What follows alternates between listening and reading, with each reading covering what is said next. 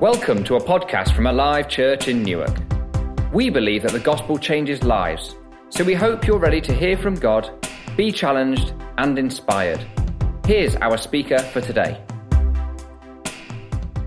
So we're going to be reading from Mark chapter 12, and at this part in Mark's gospel, Jesus is in Jerusalem with his disciples, and he's been gathering a bit of negative press.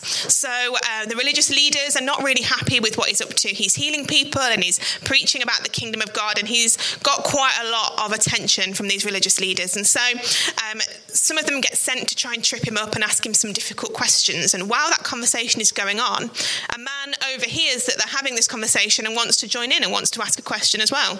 And there's no reason for us to assume that he's got any negative agenda. He's kind of just listening in and wants to get in on the action. So that's where we're going to pick up from chapter 12, verse 28. And it says, one of the teachers of the law came and heard them debating. Noticing that Jesus had given them a good answer, he asked him, of all the commandments, which is the most important? The most important one, answered Jesus, is this. Hear, O Israel, the Lord our God, the Lord is one. Love the Lord your God with all your heart and with all your soul and with all your mind and with all your strength. The second is this. Love your neighbour as yourself. There is no commandment greater than these. Well said, teacher, the man replied. You are right in saying that God is one and that there is no other but him. To love him with all your heart and with all your understanding and with all your strength, and to love your neighbour as yourself is more important than all burnt offerings and sacrifices. When Jesus saw that he had answered wisely, he said to him, you are not far from the kingdom of God. And from then on, no one dared ask him any more questions. So this man, this teacher of the law, he knows the law inside out, and he goes to Jesus and he says, which of the commandments is the most important? Now we might think automatically of the 10 commandments, and then we might think, well, I don't recognize Jesus's answer from the 10 commandments. And that's because actually there were 613 commandments. Well, there are 613 commandments through the Old Testament, through the Jewish scripture, and they are all held as equally binding. They're all important to keep, but some of them were seen as weightier than others. And so this was a common question of the day, really. Which one of these, if I have to keep one, which one is the most important? And Jesus answers with, love the Lord your God with all your heart, soul, mind and strength, and love your neighbour as yourself. And the teacher seems quite happy with this, because if you think about it, if we love God first, then it means that we won't take the Lord's name in vain. For example, we won't have other gods above him. If we love others as ourselves, we won't kill, we won't steal, we won't lie, we won't commit adultery. All those things we won't do if we love God and love others first. And so I know the examples I've just given there are all from the 10 commandments specifically, but Paul sums it up really well in his letter to the Romans. In Romans 13:10, he says that love is the fulfilling of the law. This idea that if we love first, then all of those other 613 commandments fall into place if we love first. St. Augustine said something about this as well. He said, love and do as you like. The idea that if you have a heart that is full of genuine love for God and love for one another, then you can do whatever you want, because whatever you want will be in line with the will of God. I love that. And so we're going to talk today, we're going to look at how is this relevant for us today? What does it look like to love God, to love others, and to love ourselves? So, relational wholeness comes first and foremost from our relationship with God. This should be our primary relationship. It should be the main relationship in our lives. To know and be known by the God who created the heavens and the earth. But more than that, to love and be loved by the God who created the heavens and the earth is the most amazing thing, the most mind-blowing thing, and should be the most important thing in our lives. And that's what Jesus is talking about here. And Jesus is actually quoting from Deuteronomy chapter 4, is it? I've written it down and I've got chapter 6 verses 4 to 5. And this is a piece of scripture that has become a prayer. And Jewish people throughout millennia have prayed this prayer. They often pray it in the morning and in the evening. And it's called the Shema. And it's, hear, O Israel, the Lord our God, the Lord is one. Love the Lord your God with all your heart and with all your soul and with all your strength. That is the Jewish prayer, the Shema. And you might notice there that in the Shema there is a word that isn't in, the other way around, that Jesus, when he's speaking, there's a word there that isn't in the Shema. He says, with all your mind as well. And we'll look at that a little bit and why that is. But I think to really understand what it means to love the Lord our God with all our heart, all our soul, all our mind and our strength, we need to go back to thinking with the mind of a Jewish person thousands of years ago who was there when this is originally being written. What did it mean for them then? And so what does it mean for us now? And so the first bit, love the Lord your God with all your heart. So the Hebrew word for this, should you be interested, is the word lev, means heart. And the Jewish people had a really broad understanding of what the heart was for, what it did. So they were aware that it pumped blood around the body, but it was more than that. It is more than that. So firstly, it's where our emotions are held. It's where our emotions come from. So when we read about heart through the scripture, we often hear about people feeling joy in their hearts or people's hearts melting in fear. It's that kind of thing, that our emotions are in our hearts and are from our hearts. Now, love isn't all emotion, but emotion is part of it. And so to love God with all our heart includes loving him with our emotions, those things that we attach to love, ideas like joy and excitement and affection, those emotions that come from the heart, we should be directing those to God if we're to be loving him with all of our hearts. Now, the second thing that with the heart, well, the third technically, if we're thinking about the physical as well, but is that our choices and our desires come from our heart. So we have a desire in our heart and we make a choice based on that.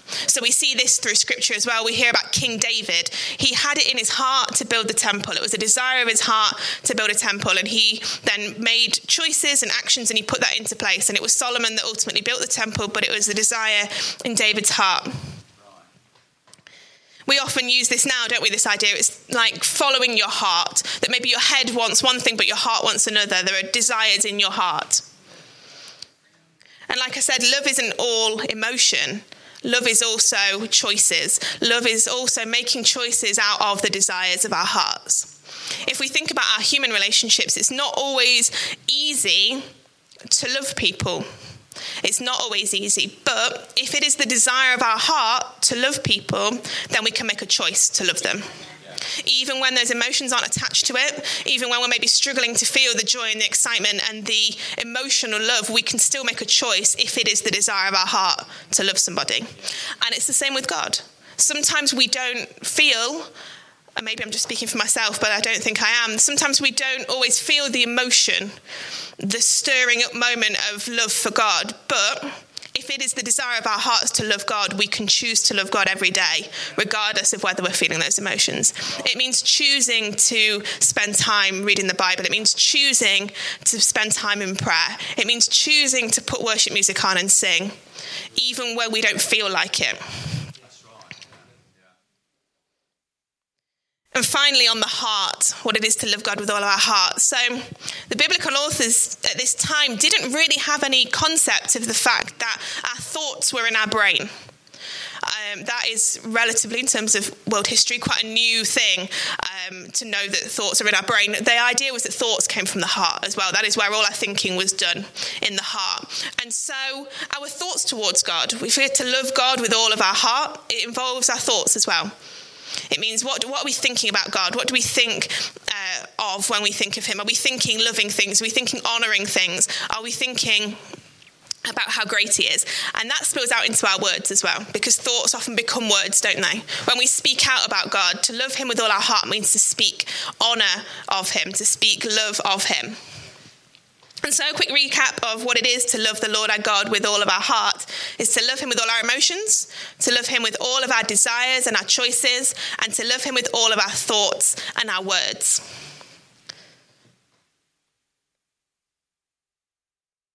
I'm for a cup of water this time, and I'm not sure it was a good choice. Quite hard to hold.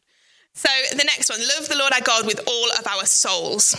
So again, if you want to know the Hebrew word is nephesh, which I quite like. And we have a bit of an odd concept of soul in our day and age, in our society. It's almost as though it's the ghost in the machine. It's a part of us that is within us but is trapped in our body. But that's not what we see throughout the scripture. When we see this word nephesh that's often translated as soul, that's not really the meaning of the word. So we can look back through the scripture, and this word is used a lot of times and it's used in a lot of different ways. But the overarching idea is not that you have a soul, but that you are a soul. It is all of you. It includes the inside of you, but it includes your physical being as well. And so to love God with all of your soul is to love God with all of your physicality, all of your kind of outwardness as well. Just to kind of give a bit of an illustration of this, so Psalm 119 verse 175 says, let my nephesh live that I might praise you. And we don't see that translated as soul, we see that translated as let me live that I might praise you. If you see what I mean, it's the whole of us, it's me. This is the nephesh rather than something that's hidden inside. And so, to love God with all of our physical things, it means to love God with all of our actions, all of our deeds. It means living a life worthy of the calling you've received, as is written in Ephesians. Or it means offering our bodies as a living sacrifice, as is written in Romans. It is following the nudges of the Holy Spirit and doing what he's asking us to do. It is serving God with our bodies and with our lives. It is loving God in all that we do, but knowing the love of God in all that we do as well. And then finally, so we've looked at loving the Lord our God with all our heart, loving the Lord our God with all our soul, and then we also have loving the Lord our God with all our me'od, is the Hebrew word. And the reason I've gone for Hebrew first is because you'll notice, like I said before, in Deuteronomy, it is with all of our strength. But in the New Testament, when it's been through kind of other language things, is mind and strength. It's the two. But me'od is a bit of a funny word, and it's difficult to translate, really, because it's actually, for any grammar nerds, it is an adverb. You put it before a verb, and it does something to the verb. So it is actually translated as very or much. So you'd put it before another word to increase the impact of that verb. So very happy, for example, might be me'od happy. Very sad would be me'od sad. And so it's a bit of a difficult word to translate in this context, as you can imagine, because it's that love the Lord your God with all of your all of your much. And it kind of makes sense though, doesn't it? Even though it makes no sense at the same time. It's everything else. It encapsulates everything else. And although we see Jesus use the word mind and the word strength, it is everything. This word me'od gives a limitlessness to the way in which we can love God, a limitlessness to the way we can outwork our love for God. And so this is how we are to love God, with our hearts, our emotions, our desires and our choices, our thoughts and our words, with our souls, with our physical being and what we choose to do, and with our muchness, with our everything else. But what does this look like practically? So those are some ideas about how we should be loving God, but what does that look like? And so I was thinking about this week, and there's a framework that I really like to use. I talk about it quite a lot, and it's the idea of the 5 love languages. And normally we talk about this with loving others, but as I was thinking about it, I found it really helpful in thinking about how I can love God as well, how I can outwork him. So for those of you that don't know, there are, in theory, 5 ways in which we like to show love and like to receive love. And they are acts of service, words of affirmation, physical touch, quality time, and gifts. Now, obviously, the physical touch one is more difficult when we are talking about God, but the other 4 are, I think, very usable. They're very helpful to see how we can love God, what it actually looks like. So if we take quality time as the first one, for example, we can show God love by spending quality time with him, by spending time in prayer, by spending time reading the Bible, by spending time just soaking up his presence. Just as we would show love to another human that way, with spending time with them, we can show God love by spending quality time with him. The second one, acts of service.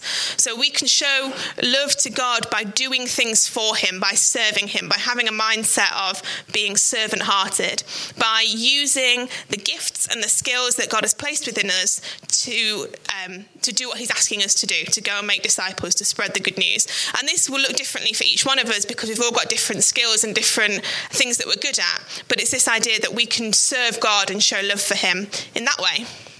The next one is words of affirmation. God doesn't need our affirmation, so maybe words of adoration would be better. He doesn't need our adoration either. But that we speak out things that we love about God, that we use our words to express how and why we love him. And worship is really good for this. Songs of worship are really good because it means that we've got someone else's words that we can cling to, that we can speak out, and we can tell God how much we love him with someone else's words. But I think that prayer of thanksgiving and prayer of adoration is really important as well, putting our own words to it. I think if you send a card to somebody and you might write in there, Valentine's Day is coming up, isn't it? You might get some tips and tricks here. But if you might want to write a poem or something in there that you've read and you think, oh, this is really nice, this really expresses how I feel. Or you write down some words from a song and you think this really expresses how I feel. And that is great and it is lovely. And sometimes that's helpful if we can't express things ourselves. But often it can mean more if the words have come from us, if we write what we feel rather than using someone else's words. And that's how I was thinking about this idea of words of affirmation with God, that when we show God that we love him with our own words, there's something special about that. And then the fourth one is giving gifts. So most people, I think, like to give and receive gifts at some level, some more than others. But this idea of giving gifts to God stretches back through millennia of people showing their love to God in this way. We read just a couple of examples in the New Testament. We read of the widow who gives 2 coins into the offering. She's giving a gift to God. We read of Paul going around the churches, the early church, and collecting gifts for the church in Jerusalem to be used for the advancement of the kingdom in Jerusalem. And we see this idea of giving gifts to God throughout history. And it's a really good way of us being able to show our love to God as well, being able to give to God. That's one of the reasons why we receive an offering every week, is to give us that opportunity to show our love for God in that way. But this might be something that you really struggle with, this concept of loving God. It might be that it's not something you've struggled with historically, but you are struggling with it now, this idea of loving God. And so at the end of the service today, and I'll give you kind of hints of these as we go through the sermon, but we are going to have a time of prayer. And so I want you to think, if this is something that you're struggling with, prepare yourself that you may want to come and receive prayer later on in the service. Because we want to pray for people to have a greater understanding of how to love God, what it looks like to love God, but also a greater capability, a greater capacity to love God. But also, I just want to give you a bit of practical encouragement. If this is something that you're struggling with, this idea of loving God, that relationships take work. Our earthly relationships take work, they take time, they take commitment. And it's the same with our relationship with God as well. We need to make sure we're committed to it, that we're putting time into it, the same as we would with any other. So relational wholeness that we're talking about starts with the love of God, but it flows into a love for others. If we love God and we know God, we understand that those around us are made in the image of God, and that therefore they have infinite and intrinsic worth. They are worth loving, the people around us. And this is the second part of the greatest commandment that Jesus gives. He says, love your neighbour as yourself. Love your neighbour as yourself. And this, again, is taken from the Old Testament. It's taken from the law. He is literally picking one of the 613 commandments out of the law and saying this is the most important one. It's in Leviticus. It's in chapter 19, verse 18. Love your neighbour as yourself. And I'm just going to say off the bat, neighbour does not mean the person who lives next door to you. It doesn't even mean the person that lives on your street or in your town. It is your fellow man, as it were. It is everybody. Love everybody as yourself. But what does this one look like? This one can be tricky, can't it? I think that in order to love others as ourselves, we need to make sure that our hearts are right with God first. Like I say, it's our relational wholeness with others flows out of our relational wholeness with God. If our heart is right with God, it's easier to love others, particularly if our heart is right with God regarding those people that maybe we struggle to love. I think it's amazing. I would really encourage you, if there's someone you are struggling to love, take them to God in prayer, and you will be astounded by what God does, the opportunities for conversation that he brings about, the opportunities for reconciliation that he brings about. The Bible talks about King David being a man after God's own heart. And we should also want to be people after God's own heart. And if God's heart is for us to love our neighbour as ourselves, then we need to make sure that our heart is one that loves our neighbour as ourselves. And like we've spoken about, that heart means loving one another with our emotions, the same as before, with our emotions, with our desires and choices, our thoughts and words, all of those things. And we need to make sure that our thoughts and words towards others are good thoughts, that we speak good words about people, words of love and encouragement, not words of cruelty or gossip or malice. We need to have a heart that is full of love for others. Our heart needs to be full first, because as it says in Luke chapter 6, verse 25, out of the abundance of the heart, the mouth speaks. And so our heart needs to be full of good things, so that when our mouth speaks, it's good things that come out. Because I got the reference in Luke wrong, sorry, it's Luke 6:45, not 25. But in Proverbs chapter 18, verse 21, it says, the tongue has the power of life and death. So if our heart is full of good things, and out of the abundance of our heart, our mouth speaks, those words that we speak will have the power of life. But if our heart is full of bad things, and that is the abundance that we're speaking out of, those words that we speak have the power of death. We need to understand this, the power that our words have, but where those words come from. We need to make sure that our heart is full of love for others, so that when we speak, we are speaking good things that are life-giving things into one another. Because we can use our words for such good. The Bible's saying they're words that give life. We can use them to edify one another, to encourage and build one another up. We can use our words to comfort and to counsel one another. We can use our words to just bring God's truth and God's light into situations. We can use our words to take people to God in prayer, whether they are stood with us or whether we are on our own and we want to take people to God in prayer. We can use our words for that. And the more we practice this, the more we fill our heart with good, the more it becomes second nature that we speak these good things about people. But it's also important to note, and this is quite a tricky one really, but speaking out of love does not always mean just things like giving comfort and counsel. Sometimes words of love are words that are more firm, words that are admonishing, giving warning or caution to people. There have been times where Dom and I have had conversations where he has seen something in me. He has seen something in me that is not what God wants for me. It's not the best for me, whether it's something I've done or said or that he knows that I'm thinking. And he will call that out in me. And we've had some really difficult conversations that leave you feeling a bit bruised by the end of it. But I know that the only reason he's bothering for us to have that conversation is because I do not doubt Dom's love for me. And so it means those conversations can be had and should be had because I know that Dom's heart for me is to see me walk into what God has for me. And sometimes love means having those difficult conversations that we don't want to have, but we need to have. But we need to make sure that if we're going to have those conversations, there is a big warning label over that.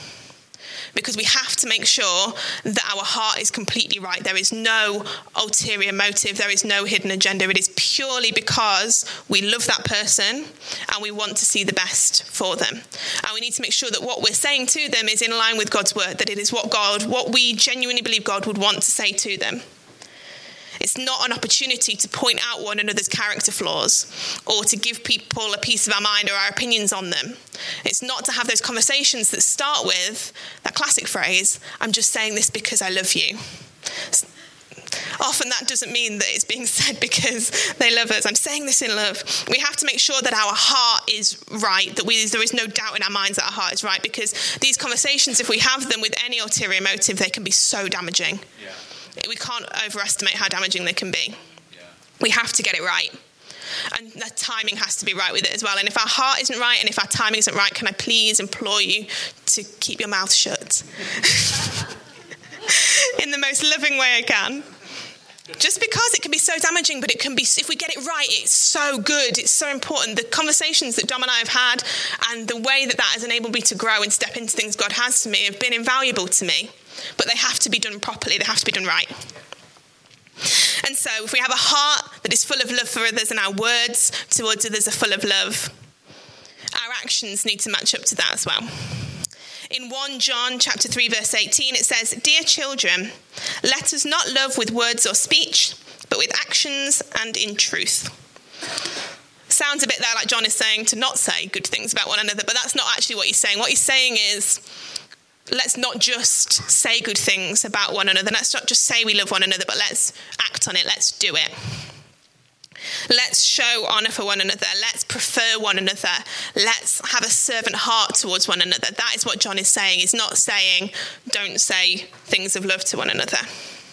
And we can do this in so many different ways. This might be going around to someone's house and noticing that maybe there's a couple of mugs to wash because you've had a cup of tea there, and washing them up. It could be that. It could be babysitting a child. It could be cutting a lawn. It could be doing a food shop. It could be anything. Just doing something helpful to serve one another because we prefer one another, and we want to serve one another because we love one another. It's being close enough to people that we notice when they're struggling and we do something about it. But also, it's blessing people even when they're not struggling.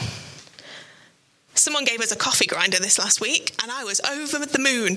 I was so happy because it was just such a nice act of love that I'd been given this thing that I'd been hoping that one day I might own, and then there was one. And so it's things like that. It's little things that make us stand out as Christians. This showing our love for one another is what makes us stand out as Christians. That we don't love how the world loves. We love in a different way to that. We love others as ourselves. The Bible talks so much about how we should have love for one another.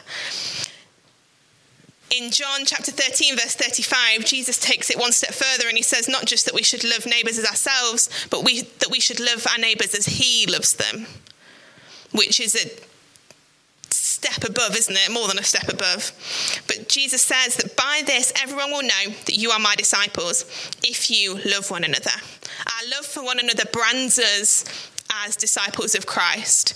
That when people outside of the church see how much we love one another, that is what makes us stand out. It's what makes us attractive. It's what brings people to Christ.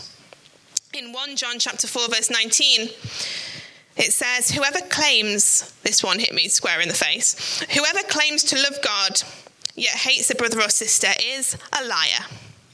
Whew. But it's true, isn't it? And it goes on there to say that how can we love God who is unseen if we can't even love someone who stood right in front of us? But then it's the other way round as well. It's how can we say we love God and then not see that flow out into love for others? Ooh. There's verse after verse about this kind of thing, about loving one another. And we don't always get it right because we are broken people fundamentally. We are flawed people who are just doing our best. But because Christ first loved us, it allows us to go out and love one another. It allows us to try and love our neighbours as ourselves, to try and love our neighbours as Christ has loved us. Out of our relationship for God and our relational wholeness with God flows a relational wholeness with others. And it might be that this is an area that you struggle with, this idea of loving your neighbour as yourself. This is not God's desire, it's not God's will for us. God wants us to live in relational wholeness with one another. It's been there in black and white in the scripture that he wants us to love one another as ourselves. And there is always grace, there is always help and provision from God to love our neighbour as ourselves. We just have to take it to him, lay it at the foot of the cross and just ask him for his help. This doesn't always mean, though, pursuing broken relationships. Sometimes relationships need to be put to one side. It doesn't mean always trying to fix something that is broken. But there can still be love and peace and wholeness, even if broken relationships exist in our lives. Even if we have to put some relationships to one side, we can still feel peace about them. We can still feel love towards that person. We can still have a wholeness in our relationships. There is always healing available to us. Thank you, Alan. And so in a little while, we're going to pray. And this is one of the things I want us to pray about. If you need help in this area, if you just need a touch from God, if you need a new perspective on a situation, if you need healing in a relationship, we're going to pray for that. If you want wholeness in this area. But also if you want to make a commitment to take a step that you can to bring healing in a relationship in the practical. It says in Romans chapter 12, verse 18, if it is possible, as far as it depends on you, live at peace with everyone. Maybe there are some steps that need to be taken that you have not yet gone as far as it's possible for you, if you've not gone as much as you can. Maybe some steps need to be taken, and I want us to pray about that this morning. And then the third and final part of Jesus' commandment. So he tells us to love God, he tells us to love others, but he tells us to love others as ourselves, which implies to me that we should love ourselves. And I know that some people find this harder than others. I know that. But relational wholeness with God liberates us to love ourselves. There's a quote that I heard recently and I love it. It says, "How cool is it that the same God that created the mountains, oceans and galaxies looked at you and decided the world needed one of you too." And that goes for each and every one of us. And it is unbelievable. It's so hard to wrap our minds around that the God that created everything that we see, the beauty and the wonder that we see in this world and through this galaxy, and he looked at you and he decided the world needs one of them too. The world needs one of you too. Now that isn't scripture. That's just something that I heard and thought was brilliant and really liked it. But there is scripture on this. What I'm saying can be backed up with scripture. If we read in Psalm 139 verse 13, it talks about how we are knitted together in our mother's womb, how we are fearfully and wonderfully made. In 1 John chapter 3 verse 1, it says, "See what great love the Father has lavished on us, that we should be called children of God." God loves us so much that he adopts us into his family. He calls us children of God. It says in Jeremiah chapter 31 verse 3 that God loves us with an everlasting love, that he draws us in with unfailing kindness. In Zephaniah chapter 3 verse 17, it says that God takes great delight in us, that he rejoices over us with singing. In Romans chapter 8 verse 37, it says that we are more than conquerors through Christ. I could go on and on and on with scripture about how much God loves us, how much he values us, how much he rejoices over us, how much he loves us. And maybe the most well-known piece of scripture, John chapter 3 verse 16, just "For God so loved the world that he gave his one and only son, so that none who believed in him shall perish but shall have eternal life." Just this idea that God left the wonder and the comfort and the splendor of heaven, and he chose, because it was the desire of his heart and he made a choice out of it.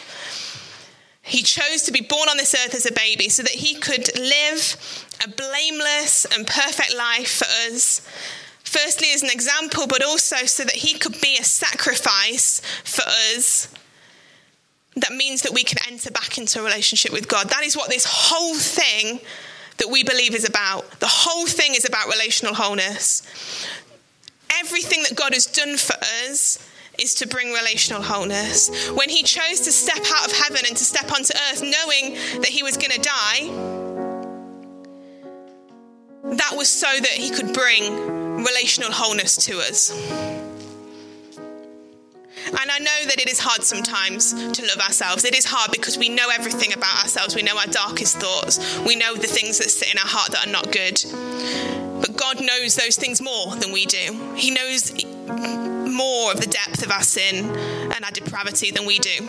And yet he still loves us. The Bible says that while we were still sinners, Christ died for us. While we were still in the mess and while we were still in the dark, Jesus chose to die for us. And this shouldn't make us feel guilty. I know it can, but it shouldn't make us feel guilty. It should encourage us that we are works in progress, that God loves us enough to walk with us, to grow us, to develop us, to be alongside us.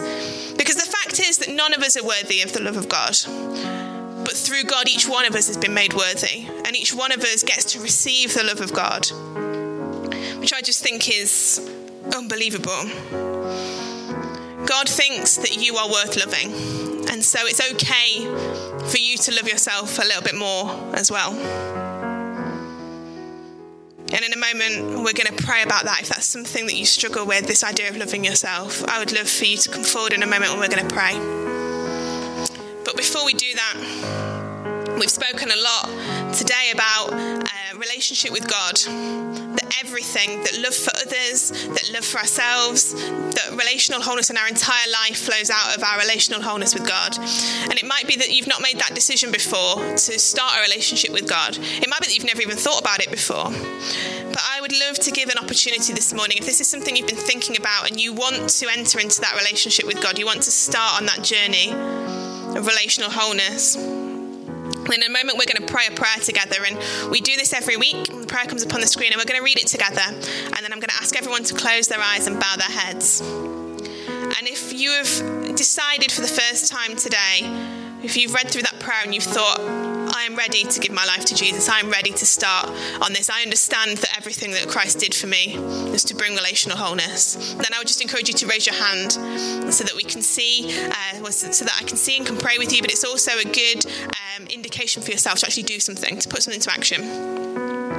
So we're going to pray that, and then afterwards I'm going to invite people down to the front. If you feel like you need prayer for any of those areas we've talked about, if you feel like you need a greater ability and a capacity to love God, if that's something you're really struggling with, I would love you to come down to the front, and the prayer team will be here and they will be able to pray with you. If you are struggling to love others as yourselves, if you need some healing in some relationships and you are wanting to claim that this morning, I would encourage you to come down the front and we're going to pray for that. And finally, if you need more help loving yourself, come down to the front and we will pray for that. But first, let's pray together the prayer on the screen.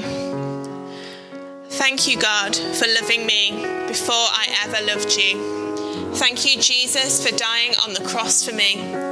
Thank you that I can get connected to you now because you are alive today. I admit that I have lived my life without you and have messed up. I ask for your total forgiveness and I commit myself to you.